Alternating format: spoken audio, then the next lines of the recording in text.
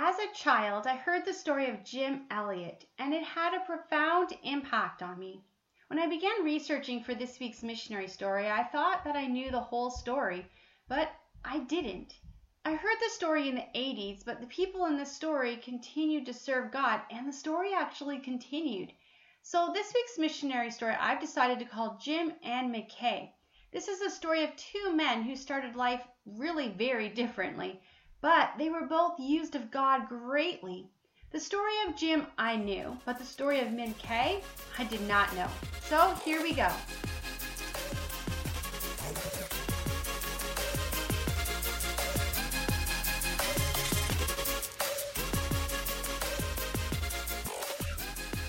Jim Elliott was born in Portland, Oregon on October the 8th, 1927. That was 9 years after the First World War. His father was a traveling preacher and his mother was a chiropractor. The family all loved God and served him. The family, though, didn't have a lot of money. Jim would actually go to a local garbage dump and find things he could fix up and then sell them. By the time Jim was finished high school, he had lived through the Second World War. World War II actually ended in October. That was a month after Jim had started university. So Jim went to Wheaton College in 1945. For the first 3 years, he had no major, but after his third year, he felt called by God into missions.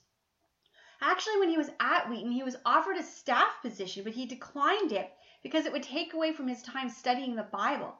While he was at college, he started writing in a journal, and he would continue writing in this journal for the rest of his life.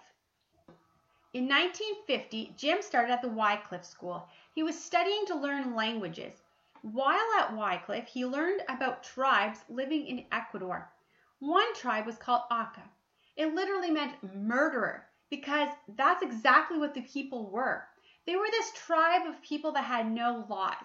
There was no actual person in charge of the tribe. So if someone stole from you, you killed them. If someone lied to you, you killed them. If someone cheated you, then you killed them. And if someone killed a member of your family, then you would go and kill a member of their family. It was so bad that 6 out of the 10 deaths in the tribe were murder. So Jim, when he heard about this, he knew right away he was going to Ecuador and he was going to reach those people. Jim began to travel and raise support, and he also was trying to get someone to go with him. No one wanted to go. Some actually said that they would go, but then they changed their minds because they got into law school or decided to get married. Also, Jim's mom was adamant that he did not go. She really wanted Jim to settle down and become a preacher in America.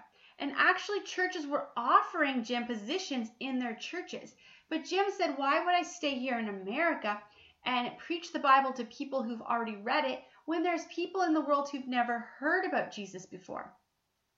So then there was this other problem that he had. The United States was in the middle of the Cold War, and they weren't allowing young men who were draft age to leave, and because they wanted their military on guard and ready. Jim wanted permission to leave for a lengthy period of time, and he wanted to go to Ecuador. So he had no one to go with him. His mother, who he loved and trusted, really didn't want him to go, and the American government wasn't giving him permission. But then he got the paperwork from the government allowing him to go. Jim took this mountain climbing trip, and he met this man named Pete. Pete had actually become a Christian at age 13. His whole life, he'd been known as the kid that prayed. It seemed like he had this direct line to God that no one else had.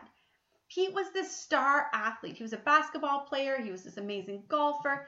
And he had just graduated college at the top of his class, number 1. Everyone assumed he was probably going to end up becoming a university professor. But then Pete met Jim, and Pete decided to leave everything behind and go to Ecuador as a missionary. So in 1952, these men set out on their adventure for Ecuador. Jim's mom actually refused to wave goodbye.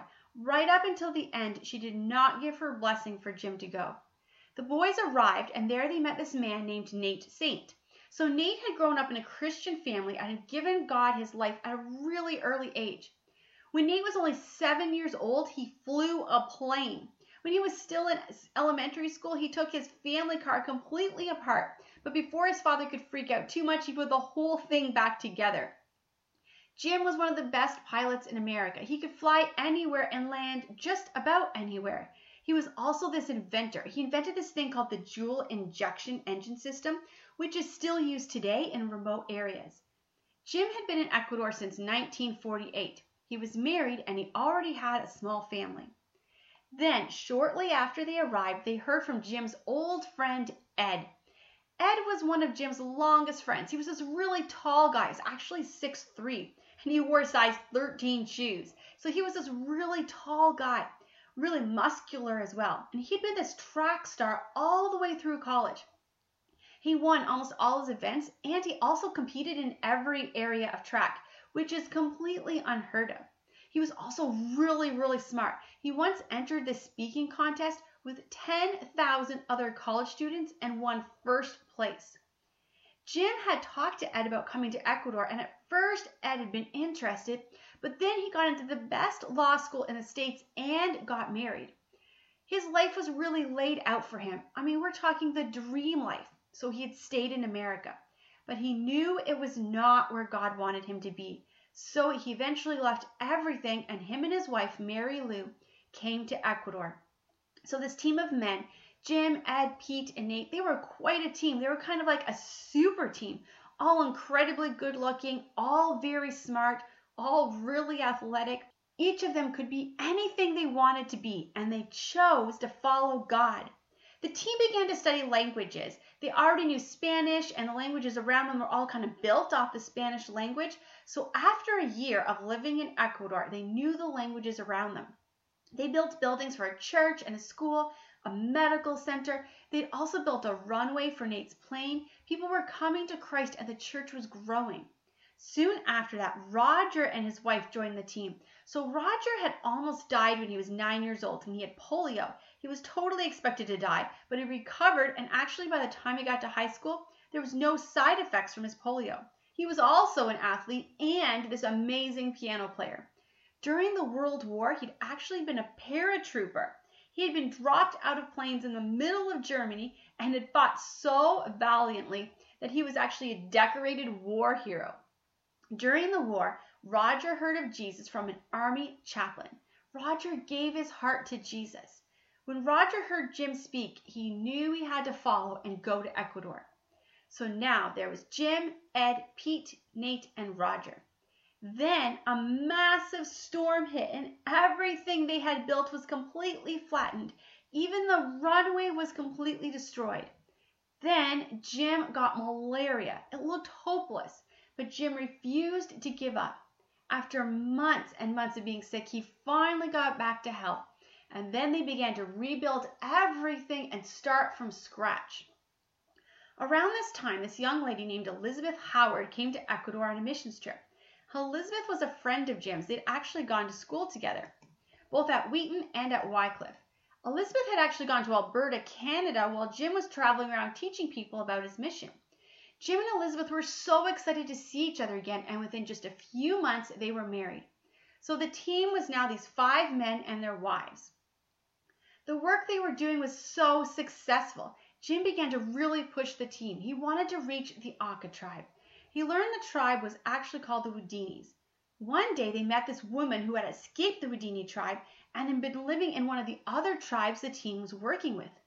This woman became a Christian and started to teach them some of the Wodini language. Around the same time, the Shell Oil Company was drilling in the area. The tribe was actually hunting down and killing the Shell Oil employees. The Shell Oil met with the Ecuador government. So the Ecuador government had already agreed to allow the Shell Oil to drill because they wanted money from this oil company. So Shell Oil told the government, you have to do something about this problem. Too many of our men have died. So the government said, this tribe is so bad. There's no way we can rehabilitate these people. The only solution is to kill all of them. So it was 1958. Jim knew if they were going to reach this tribe, they needed to do it soon. Nate devised this plan where he would take his plane and he would fly it in a circle so fast that it would create a vortex. This would make the plane spin, And it would make it so that they could take a bucket with a long rope, attach it to the plane, and lower it to the ground. And because they were flying in a circle, the bucket would actually stay still. So this guy, like I said, was this insane pilot. So they did this. They filled the bucket up with machete, clothing, food. They flew over the area where the tribe was living. Then they would drop the bucket. Nate would fly in circles till he created a vortex, and then the bucket would stay still. The natives came out of the jungle. First, they were actually trying to kill the bucket. Then eventually they looked inside, and they were really excited to see these gifts. Nate did this over and over, and one day he saw the tribe coming out, and they're wearing the clothes that he had sent down. Then they took the gifts that they were in the bucket, but they left a chicken in the bucket for the team. This continued, and the team received gifts. They got a monkey, they got feathers one time, they got some food. So things were going so well, and the team was so excited. Then Jim and Elizabeth had a little girl. Her name was Valerie. It was Christmas. The team was celebrating this amazing year. Little Valerie was born. The good progress they were making with the tribe. God was working in amazing ways. Then Nate saw something when he was flying. A miracle. The rainy season that year had left many storms. These storms had created mudslides and flooding that had wiped out parts of the rainforest. The dry season had also been really difficult, but the storms had created this perfect beach area that had not existed the year before. And it was a perfect landing strip for the plane. So the team came up with a plan. They would go 2 at a time in the plane, along with supplies, and build a treehouse. The team worked really hard, and soon they had built this treehouse. Each of the men actually carried guns on them. They decided ahead of time the gun would only be used to attack animals. It would not be used on the tribe. If the team died, they knew they would go to heaven, but the tribe they knew was not ready for heaven. So they walked through the jungle calling out phrases they had learned, but no one came out. However, the tribe in the jungle was listening. Then in January, the men were in the treehouse. When out of the jungle came a man and 2 women. So they tried to talk to them. And Nate actually took the man up in the plane, and the man loved it. He was completely freaking out. He was looking out the window and seeing his tribe below him. They had a bonfire. They ate together. It was this really wonderful time. The team took pictures with the 3 people. And the next day, the team flew back to their wives. They were so excited. They developed the pictures so they could show them. They had finally made contact with this tribe. That same day, while the team was celebrating, the man from the tribe who had come out to meet the team was about to die.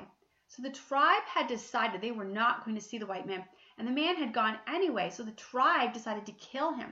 But then the man said, no, the white men, they kidnapped me. They forced me to ride in their plane. They were going to kill me, but I got away. And then the women agreed with this story. So the tribe decided they would kill the white man instead.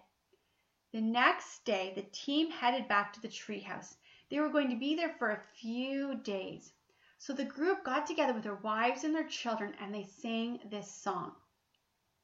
We rest on thee, our shield and our defender.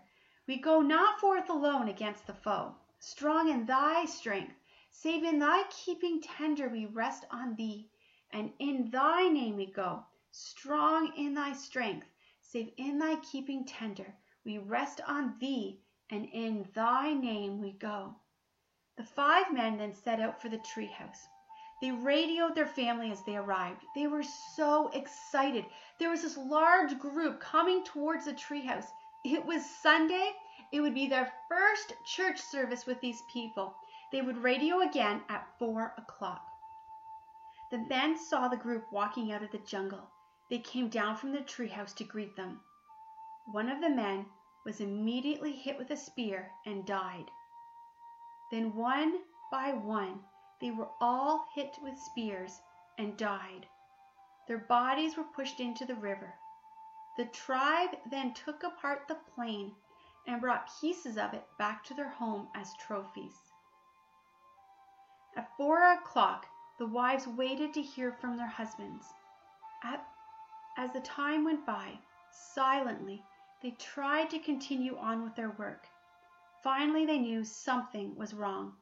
The American military eventually set out search planes to look for them.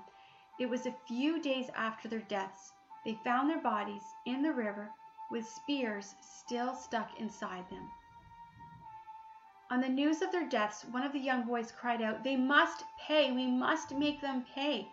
His mother said, "No, we must pray. We will pray for these men." The women decided they would get together and pray every single night for the tribe. Time magazine came out to write about the story of these 5 incredible men who were all killed so young. Jim was only 28 years old. The men, had they stayed in the States, would have been extremely successful. It seemed like a waste. The parents of the wives wanted them to come back to America, but the women decided they would stay and continue the work. The church in Ecuador was devastated, but the men in the church began to step up and take the lead roles the team had before. Many of the Ecuadorian men began to leave the area and go into new tribes and preach. The Ecuadorian men were becoming the missionaries. Nate's sister also joined the team. Elizabeth took Jim's journal and sent it to a publisher in the States. It was published and became a huge bestseller. Young people all over America, Britain, Canada, and even Rome were leaving the comforts of their home and heading for the mission field. For the next 2 years, the wives continued to serve and the ministry continued to grow. Each day, the wives would get together and pray for the tribe. The Shell Oil Company and the government were soon going to do something, and it was not going to be good for the tribe. One day, 2 years after the death of the 5 men, 2 women walked out of the jungle. They were from the tribe. The wives had continued their study of the language and ran to greet these women. Over the next little while, they served these women and showed them love. The women, after hearing about Jesus, received him as their Savior and became Christians. The 2 women then asked Elizabeth if she would go with them back to the tribe to live. Elizabeth and Nate's sister began to pray about it. They immediately felt God tell them to go. Others thought they were crazy. The Ecuadorian people begged them not to go. The American soldiers who were stationed there begged them not to go. But the 2 women and little Valerie moved into the tribe. The men in the tribe thought for sure these women were going to kill them. Revenge is all they knew. They didn't even have a word for forgiveness. This was a concept that just didn't exist. They watched the women show love, and they watched little Valerie play with their children. Elizabeth and Nate's sister began to share the story of Jesus. The people of the tribe, when they heard that Jesus had come to forgive their sins and had died so that they would not be punished, they realized Jesus died like the men had died, and Jesus loved them like these women loved them. You see, the tribe only knew revenge, and this was the first time they had experienced forgiveness. One by one, the people in this tribe gave their lives to Jesus and trusted in Jesus to forgive their sins. Within 2 years of the wives moving into the village, the murder rate dropped by 90%. The Shell Oil Company and the government were able to walk away from their plans of destroying the tribe. So this is the part of the story I'd heard before, but what I didn't know was the story of Mincaye. Mincaye was born in the Wadini tribe. He had family members that were murdered, and he had also murdered people. Mincaye was one of the men who attacked the team. It was his spear that killed Nate and Jim.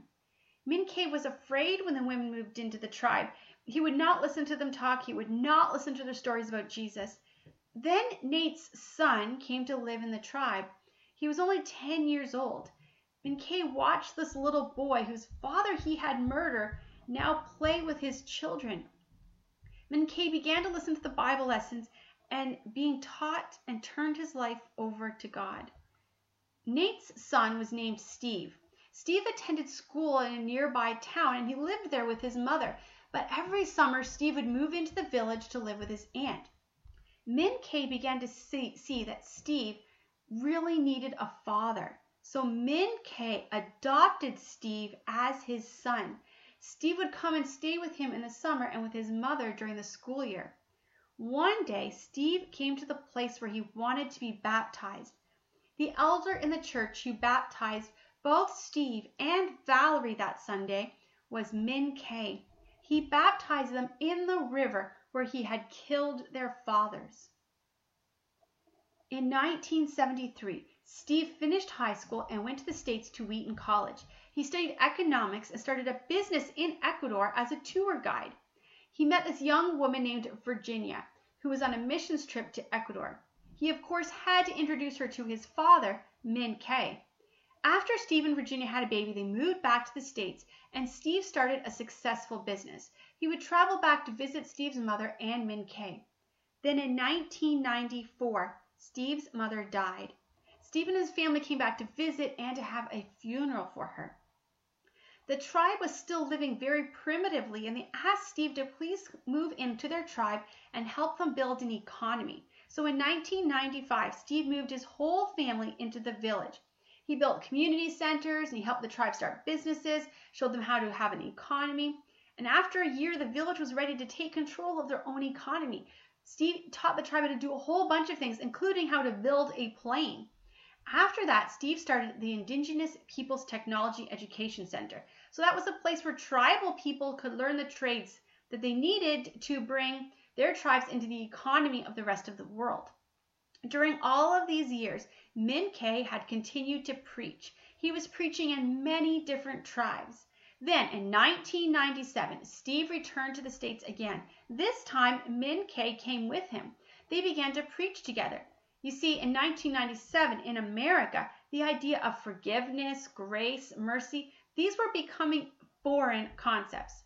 So Mincaye began to preach to the American people about forgiveness, grace, and mercy. You see, the men on the beach had guns. The guns were more powerful than the spears, so they had the power to kill those men. They had the right to protect themselves, so they had the right to kill those men, but they did not. That was mercy. But the wives came and loved them and served them and told them about Jesus. That was grace. The men didn't give the tribe what they deserved. That's mercy. The women gave the tribe something they did not deserve. That is grace. In the year 2000, Mincaye spoke at the Billy Graham Conference in Amsterdam. A singer who was looking for a preacher to tour with him was there, Stephen Curtis Chapman. So he heard Mincaye and Steve speak, and he knew that was the preacher he needed. So Mincaye and Steve traveled and spoke for Stephen Curtis Chapman during his Live Out Loud tour. Many people have heard the preaching of Mincaye and Steve. Mincaye doesn't have the speaking ability that Ed had. He doesn't have the athletic ability that Pete had. He can't play the piano like Roger can. He can't fly a plane like Nate could. But God has used him to bring many people to God. Mincaye and Steve still travel and speak today. They are father and son. Mincaye is grandpa to Steve's children. It's a story, if you made it up, it would be so unbelievable, nobody would publish it. But God does unbelievable things. To close, I'm going to play some audio of Mincaye preaching and Steve interpreting his sermon.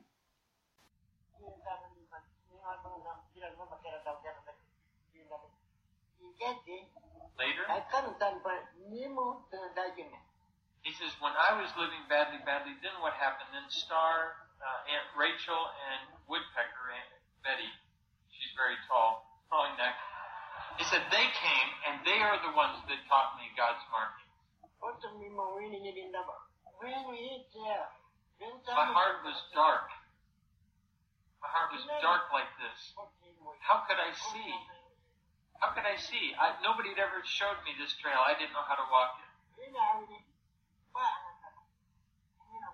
I said no to the king. What the king said, I said no at first. But God called my own name to him. Now my heart is not dark anymore.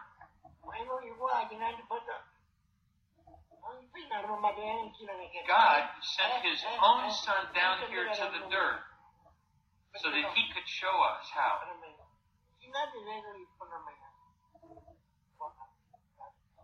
Why would any of you not want to be coming after ones? why would you not want to walk the same trail that God's own Son, his only Son, marked for us with his blood? Jim Elliott had written a note in his journal. It said, "He is no fool who gives what he cannot gain to keep what he cannot lose." Jim, Ed, Pete, Roger, and Nate, they gave their lives. God had a bigger plan than they could have ever imagined. So what are you holding on to? What are you afraid to give to Jesus?